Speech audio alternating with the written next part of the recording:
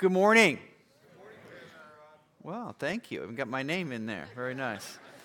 Glad to be with you here on this last Sunday of January. Not been a bad winter. Not bad. A couple more months to go. Hope you're enjoying it.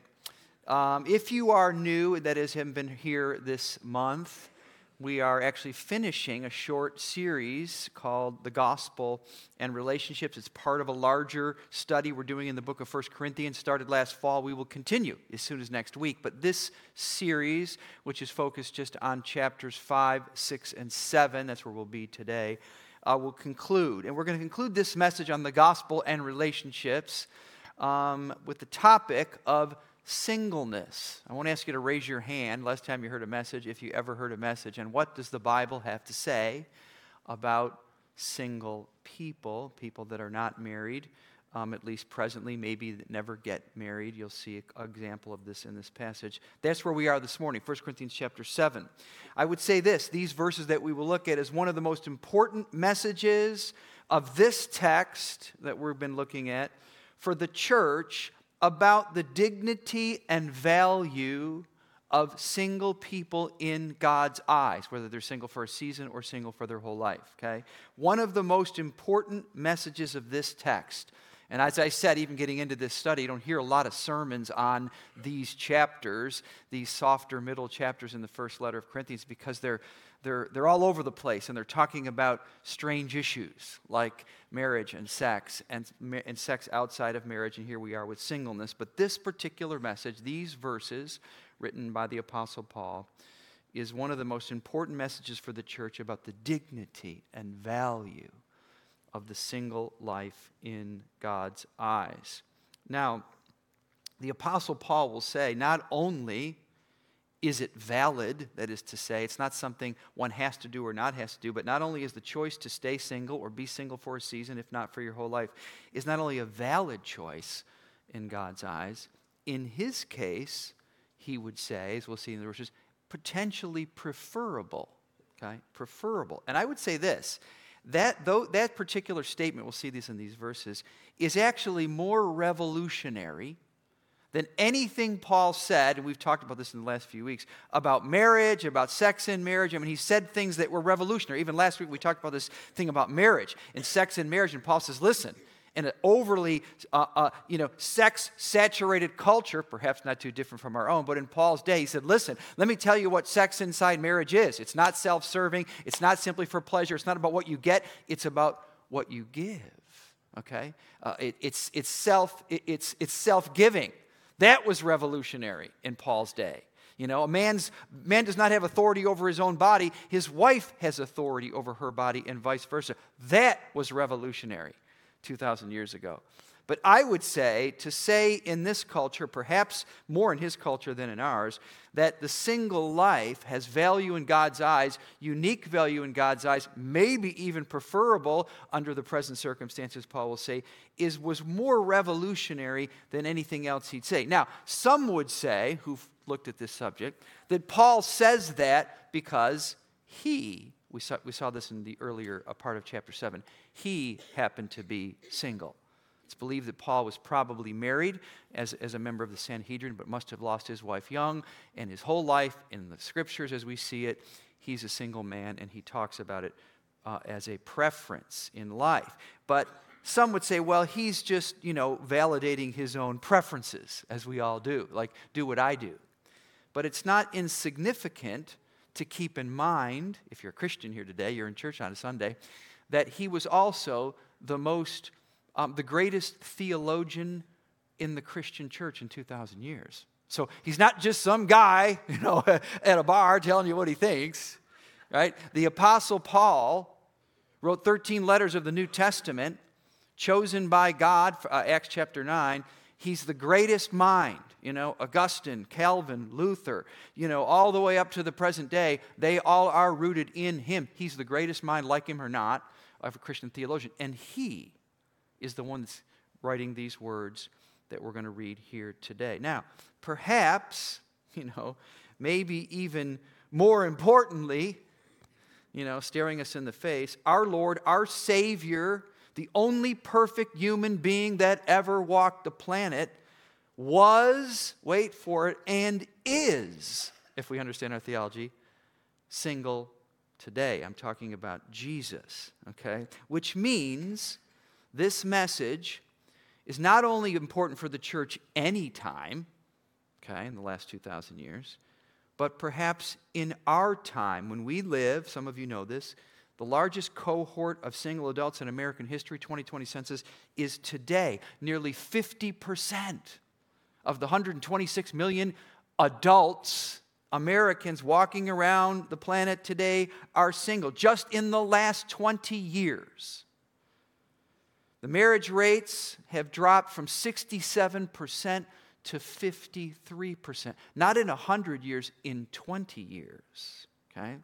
Those who have never been married, including your pastor, okay?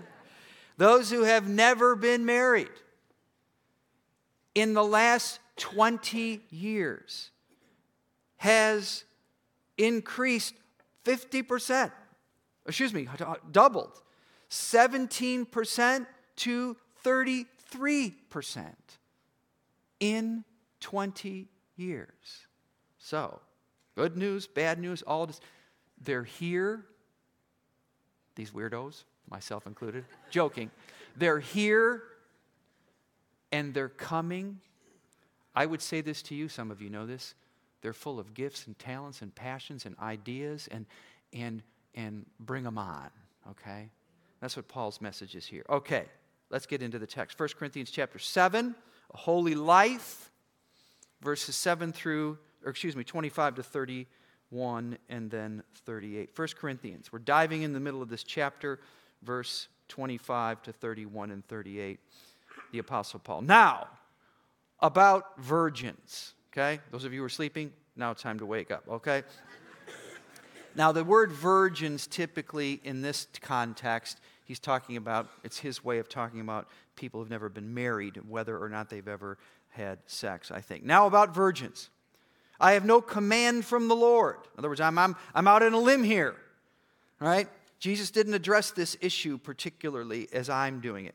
But I give a judgment as one who by the Lord's mercy is trustworthy. Because of the present crisis, I think that it is good for a man to remain as he is, or a woman. Are you pledged to a woman? Do not seek to be released. You're engaged? Are you free from such a commitment? Do not look for a wife. But if you do marry, you have not sinned. And if a virgin marries, she has not sinned. But those who marry will face many troubles in this life, and I want to spare you this. Okay, wow. No, that was going to get a laugh, but I don't know. Okay. Hey? Thought the Bible was boring, okay?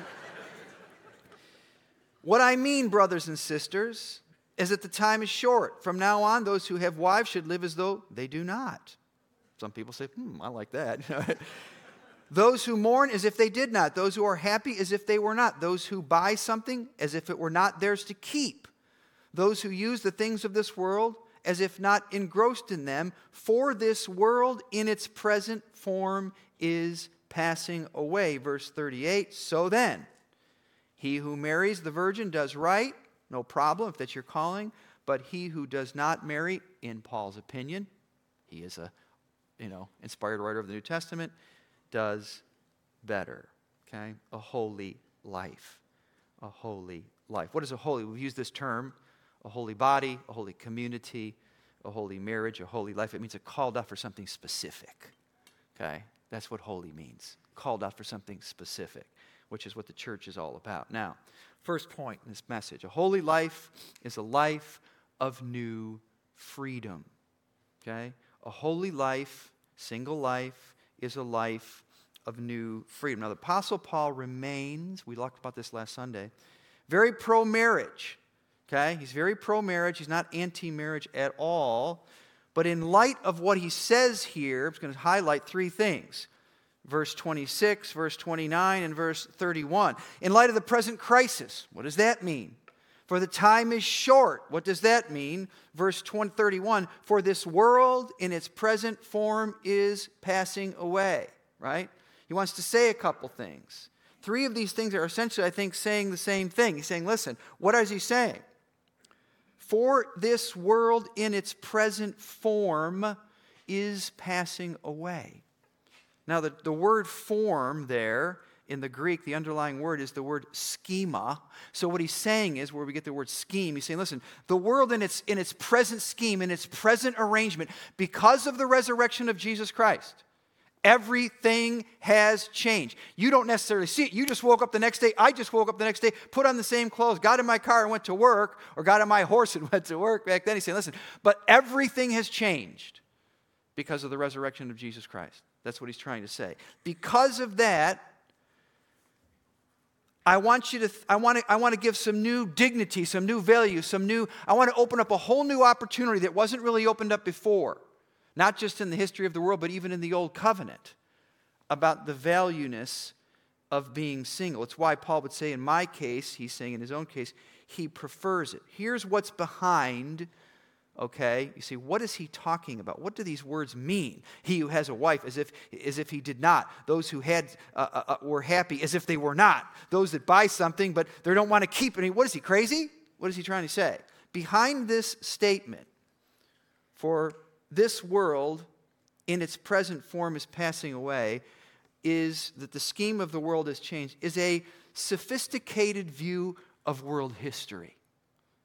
And let me tell you in a few sentences what it is. And this is what Paul means in this strange paragraph that we just read about have stuff but don't hold on to it too tightly. It's a sophisticated view of world history. And here's what it is. The Old Testament Messiah, those who were anticipating it, the Old Covenant, the Bible, the Old Testament Bible that was the Jewish Bible, the Messiah was supposed to come and bring an end to the old order and start the new order. That was what they were waiting for. And there were all kinds of implications for that. It wasn't just, we want a longer work week, or we want less taxes, or, we'd like to have more vacation time. The whole order was supposed to change. The poets of the Old Testament put it this way: when the Messiah comes, the lion will lay down with the lamb. It was a quick way of trying to say all of the conflict, all of the disorder in the world, all of the disorder in even human nature, that all of it's going to come to end. The lion will lay down with the lamb. The child will put his hand into the cobra's nest and it will not be bitten. They will take the instruments of war. They will take swords and they will turn them into plowshares. Okay? The Messiah was going to bring an end to the world order, where you might say world peace would be established. But instead of ascending a throne, you all know this, in the first coming, Jesus, the Messiah, ascended a cross. Instead of bringing judgment on all the bad people and ending all corruption and setting the world to rights, he chose to bear judgment before he would bring judgment. Okay? So he did not bring an end to the old world, but he did bring a beginning to the new world. And all of those who are in Christ, we call it being born again. Although we still live in the old world, although it's still here, although there still is war, there still is lions and lambs going after each other, there still is conflict and pollution and difficulty and sin, at the same time, those who are in Christ, the new world has begun. Okay? That wasn't true in the days of Moses, in the days of David, in the days of Jeremiah. So what Paul is saying is, listen, our participation in this new order, in this new life, in this new future should transform your attitude towards all things in this life. That's what he's saying. He's not saying get rid of your wife, get rid of your car, get rid of your lake house. He's saying, listen, don't hold on to them too tightly, because the new day has begun. All our attitudes towards these things should be transformed. Enjoy these things, but don't make an idol out of them. Your lake house will not make it into the next life. Your career will not make it into the next life. Why? Why, you say, what's God mean? Because they would have no appeal there. The eye has not seen, the ear has not heard, nor has entered into the heart of mankind the things that God has prepared for them that love Him. That's a fancy way of saying nothing, the very best of this earth would be a bore and an insignificance in the next life. It would have no appeal there. It would have no place there. Marriage, as it turns out, won't be there either. Okay? That's what he's trying to say. From now on, those who have wives should live as they do not. He's not saying get rid of your spouse, don't have anything but great commitment for husbands and wives till the day you die. He's saying, listen, that's not going to be there either. Okay? If you're making an idol out of your wife or out of your kids, out of your lake house, you're making a mistake. That's what he's trying to say. Marriage won't be, it belongs only to this life and to this realm. Now, we'll get back to that in a few minutes. I saw a woman here illustrate this point. About a year ago, I hadn't seen her. She and her husband, member of this church for decades. She lost her husband about a year before I ran into her, and I hadn't seen her. It was just so great to see her. And I had all these emotions looking at her and thinking about her. I did her husband's funeral, and I remember it. And I said to her, "It's so great to see you." And I said, "How you doing?" And she said, I'm doing pretty well. I'm doing well. And I said, "Well, how's it been?" She goes, "It's been hard. Of course, it's been difficult. We were married for many, many decades." But she goes, very recently I came to a new realization. And I said, "What is it?" And she said, "I realized this, that my life is not over. That part of my life is over." And by that, she didn't mean she was throwing out all the pictures. She didn't mean she was losing all the memories. She said, "I just came to realize something. That was a huge part of my life. That will always be in every memory a huge part of my life, and of course my children. But that part of my life is over. But my life is not over." In a manner of speaking, that's what the Apostle Paul is saying here. When Jesus Christ became your Savior, if he did, okay, it's the beginning of the rest of your life. It's the beginning of a new kind of life. And he doesn't want you to put all of your life in a bonfire, right? But those who, don't hold on too tightly, because you're not bringing any of those things with you. To be a Christian means your eternal life has already started. And with this new life, you have a new freedom in your relationship with the things of the old. Am I making sense? That's what he's saying. That's what he's saying. A holy life is a life of new freedom. Second, a holy life is a life of undivided devotion. Verse 32. A holy life is a life of undivided devotion. "I would like you to be free from concern. An unmarried man is concerned about the Lord's affairs, how he can please the Lord. But a married man is concerned about the affairs of this world, how he can please his wife. And his interests are divided. An unmarried woman or virgin is concerned about the Lord's affairs. Her aim is to be devoted to the Lord in both body and spirit. But a married woman is concerned about the affairs of this world, how she can please her husband.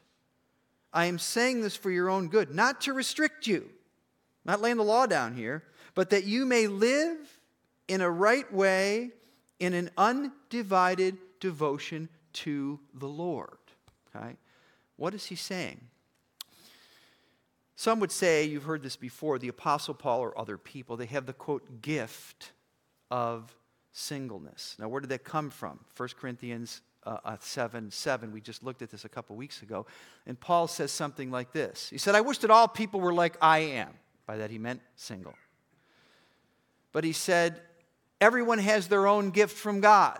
One has this gift, another has that gift. So some people say indirectly he's saying he had the gift of singleness. Okay, not so sure but what he meant. But what did he mean by that?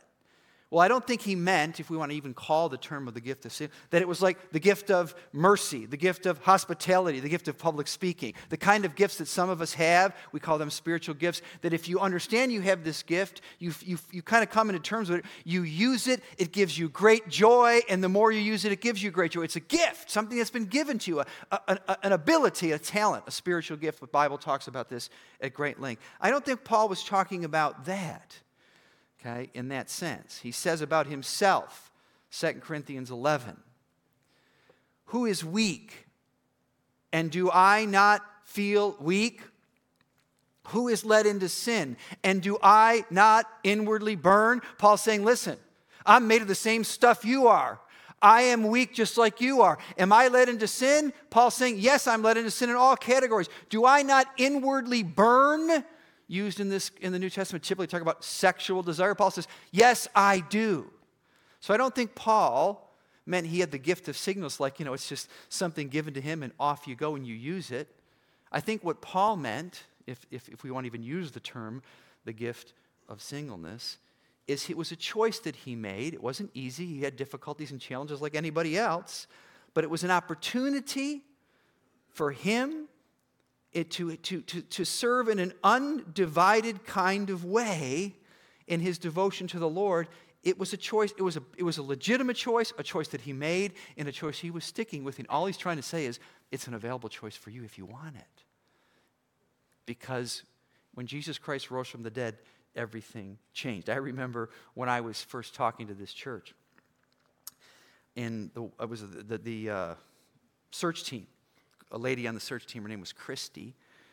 And we were talking, we were almost done after 2 or 3 phone calls, and finally she says, "Are there any questions you have for us?" We've asked you 1,000 questions, whether we want you to be our pastor. And I said, well, I probably had 1 or 2, I can't remember. And I said, well, you do know that I'm single, right? And I thought, well, they hadn't brought it up. I thought it would be interesting to bring it up. And she goes, of course we know that. And she said, she said in so many words, she didn't say this, but, Jesus was single, Paul was single, or, you keep your act, you live in a good life, we're with you, kind of a thing. That's not, she goes, but does it bother you? I'll never forget that. It was so powerful. I give her so much credit for asking me that question because I didn't think it bothered me, but it was so helpful. And I would say to myself as I look back on this passage, does Rob Catalani have the gift of singleness? I would say, I guess in the way Paul did, I do, right? Who is weak? Am I not weak? And do I not, who is led into sin? I'm made of the same stuff you're made of. And I'm led into sin of various kinds. It's part of being a human. And do I not inwardly burn? Do I have a healthy attraction to people of the opposite sex? I do. And at times I inwardly burn, okay? But I would say this. In the 25 years of my entire ministry, not here at Browncroft, it's been an amazing opportunity. The privilege I've had to serve in 2 churches, to meet people that I've never met before, to travel the world as I did some in my last job. Listen, it's been an amazing opportunity. And yes, there have been some things that I missed. And who knows, I could still get married. But the point is this. If the Lord called me home tomorrow, my heart is full, right? My heart is full. That's what Paul's trying to say, okay? That's what Paul's trying to say. Yeah, thank you. He's trying to say this. Here's the point. You're called to be married, by all means pursue it. Only don't pursue it, so now I'm speaking particularly to single people or single again. Don't pursue it because you think it's the only way to live or because you think you're missing out on the purpose of a fulfilled life. That's what he's trying to say, okay? Don't pursue it because you think it's the only way to live. I don't get married, something's missing, something's wrong with me, or that you're missing out on the purpose of a fulfilled life. Jesus and Paul would say, think again, okay? Think again. Tim Keller, if you know the name Tim Keller, pastored a church for 30 years or so, New York City, but him and his wife, when he got there in 1989, okay, it was a while ago. It's when he started this church in Manhattan. He said he was shocked. He'd only pastored one other church in a small little town in Virginia. And he got to New York City, Manhattan. 80% of the people in his church were single adults. 80%. As it grew, it stayed 80%.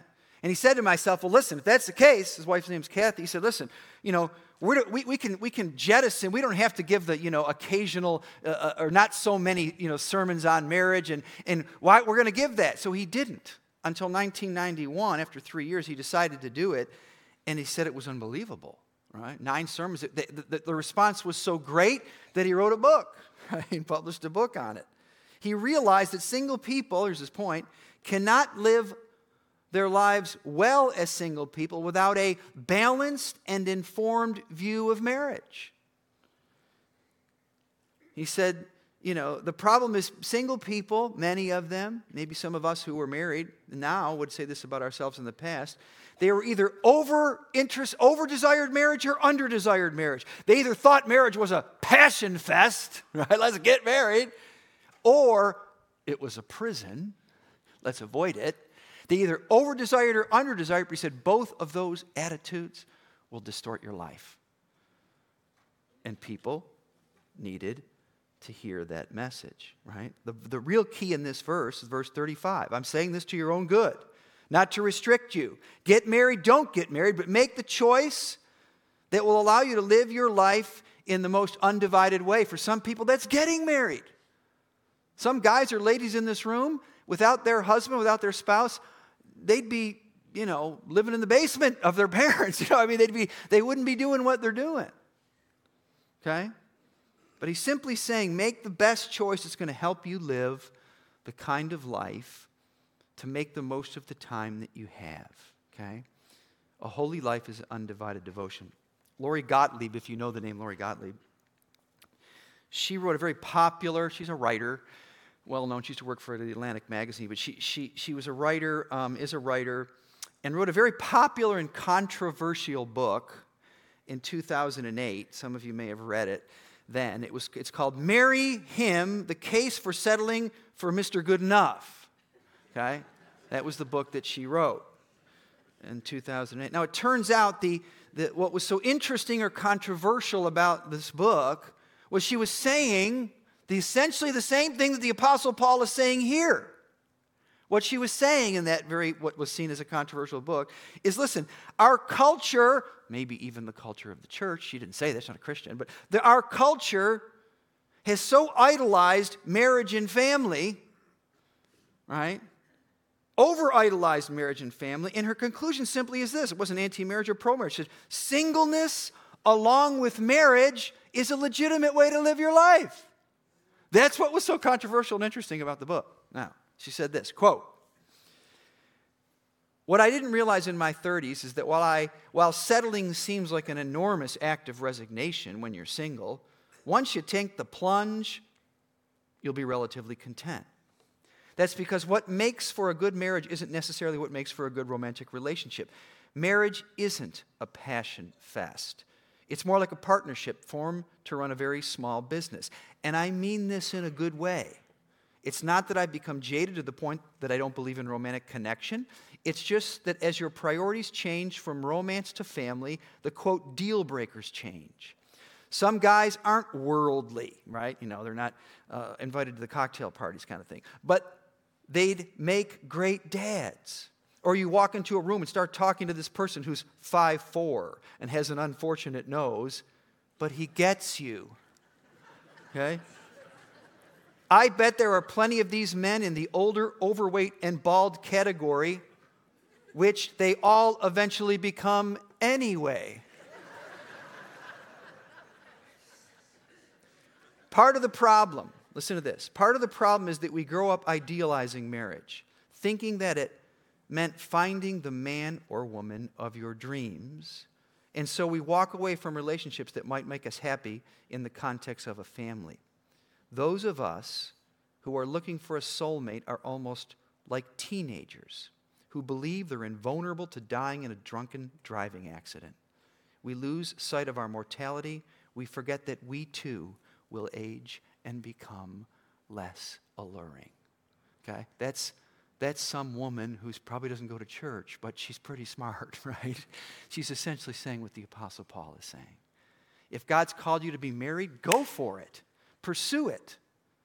But don't do it because you think your life's going to be less than. Don't do it because you think you're going to miss out on fulfilling. Because what the Apostle Paul is saying is, since Jesus Christ rose from the dead, the game has changed.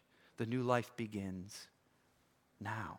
Okay? The new life begins now. Single or married are both good, but there's only one person, I'm going to end this message. There's only one person who can fulfill us, and God's family is the only family that can truly embrace us. Last point, a holy life is living your next life now. Listen very carefully.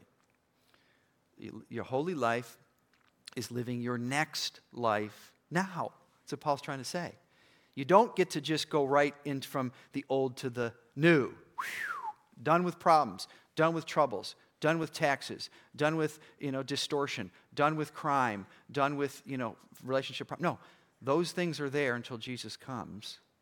It's a both and. But you can live your next life now. Traditional cultures, Lori Gottlieb was right, have made an idol out of marriage and family. Why? Or made an idol out of marriage. Why? Because they've made an idol out of family. Okay? And the Jews did it too. Because having children forever in the history of the world was the main way to achieve not only significance, right? That's how I'm going to carry my name on, but security, right? As long before they had, 401ks, And the basis in this idea was the basis of a trap that the Sadducees, this group of religious leaders, tried to set for Jesus, where I'm going to get to this point about marriage in the next life. They tried to set it up because the Sadducees, and there were the Pharisees, they were both kind of these, religious groups of a kind, but ironically, interestingly, the Sadducees didn't believe in the resurrection, right? The holy life was all about this life. The Pharisees did. And so they tried to set Jesus up with a trap. It's a famous story. And they say, Jesus, because they didn't believe in they said, listen, Jesus was more of a Pharisee in the sense of his thinking. And they said, there's a guy, there was a law in the Old Testament, it's called the Levirate law. Okay, it's in the book of Deuteronomy, Leviticus. And the law was built on this idea of the importance of family. Marriage was idolized. Marriage was very important because children was very important because it was only through children that you could carry on your name and you could have security. And they said, and it was so important even in the Jewish system that the Levirate law said this: if I'm married and I die, my brother, my younger brother who wants to go off and play football, and he has other things he wants to do with his life, my brother is obligated to now marry my wife, to carry on my name. And if my brother dies, Jesus, this is a hypothetical, they say, Jesus, there was a guy that this happened to, the oldest in the family, he died. His wife was now a widow, no kids. So his next younger brother married this guy, or this woman, excuse me. It's a whole other sermon. Whoa, okay, now. He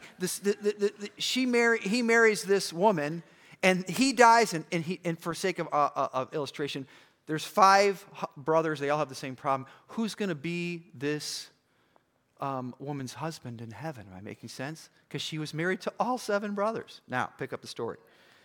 Jesus said this. Jesus replied, "You are in error because you do not know the Scriptures or the power of God. At the resurrection, people will neither marry nor be given in marriage. They will be like the angels in heaven. But about the resurrection of the dead, have you not read what God said to you? I am the God of Abraham, the God of Isaac, and the God of Jacob. He is not the God of the dead, but the God of the living." When the crowds heard this, they were astonished at his teaching. They said, "Oh my goodness, what in the world is he talking about?" Okay? What's his point? The resurrection life does not correspond exactly to the life that we have now. Okay? It's not an extension of this life. Yes, there's a lot of things that are similar. Jesus walked the earth. You're going to have a body like his. We talked about that. But it's not this life plus plus. Right? That's what he's trying to say. The present life, it's not an extension of the present life. It's a transformation of it. And marriage, as we now know it, will have served its purpose. Life then is a fulfillment of all that marriage now is supposed to point to. Ephesians chapter 5. Okay? That's what we talked about last week. Now, let me say this. The Bible actually doesn't teach that there's no marriage in heaven. It teaches that there's one marriage in heaven, right? Jesus and his church. Marriage in this life was created as a reflection of the ultimate union between the Lord and his church. For this reason, a man shall leave his mother and father and cleave unto his wife. This is a great mystery, but I am speaking about Christ and the church. So marriage is wonderful for all the reasons you know it's wonderful. And it's challenging. but it's supposed to be, it's not an exact parallel, but it's the closest thing. That's why these things are always talked about in parallel. That is the covenant relationship that God has with his church, or that indeed Christ has with individuals, and a husband and a wife too. It's not the same, but it's as close. And the best of marriages are supposed to be a foretaste of the ultimate marriage in heaven. They're not perfect, but it's a foretaste. They're ultimately pointing to that one. Okay? And what Paul is kind of saying in his own words here is, if marriage is for you, go for it. But if you're not married for now or for a while, or you never get married, it's okay. You can live a fulfilled life. You can live a perfect life. And maybe it's a more meaningful life, depending on what God has called you to do. Amen? Amen. So let me end just with a challenge. It could be for everybody. We're done with this series, a holy community, a holy body, a holy marriage, a holy life. But let me just take 30 seconds and address the single adults in this room. Single, maybe you're not going to be single forever, but you don't have to rush if you're young. Or maybe you're single again, and you're thinking about getting married. Whatever the case may be, here's 3 pieces of advice as I close in prayer. Number 1, know this: you are complete in Christ. That's what Paul's trying to say. You're complete in Christ already. Everything there, all the promises are yes and amen in Christ. That's what Paul's trying to say. You have the resources, I have the resources to be and do everything that God wants me to do, whether or not you ever get married. You are complete in Christ. Starting root. Okay, now. Second, this life is fleeting. You know that. The time is short. Life is short. Don't waste it thinking about what could be or what you think should be. And the last point, which is Paul's point, is make the most of your life now, right? What I mean is, those of you are happy as if you were not. Those of you who buy something as if it was not yours to keep. Those of you who use the things of this world, okay, use it. Watch the football game today, but if your team loses, don't jump off a bridge, okay? As if not engrossed in them, for this world in its present form is passing away. And we're all going to be, sooner than not, in a place that's going to make the best of this life seem like the worst dream, a nightmare. The eye has not seen, the ear has not heard, neither has it even entered into your imagination the things that God has prepared for him that love him. And what he's saying to love him, he's saying, listen, whether you got 3 days left or 40 years left, invest your life in the things of God. Do whatever it takes. Maybe for you it is getting married, but do whatever it takes to have an undivided heart to the God. Amen? Amen. Let's pray. Lord, thank you for this day. We love you. Thank you for this time with my friends, and I pray you bless us, guide us, direct us, we pray. In Jesus' name, amen. Have a great Sunday.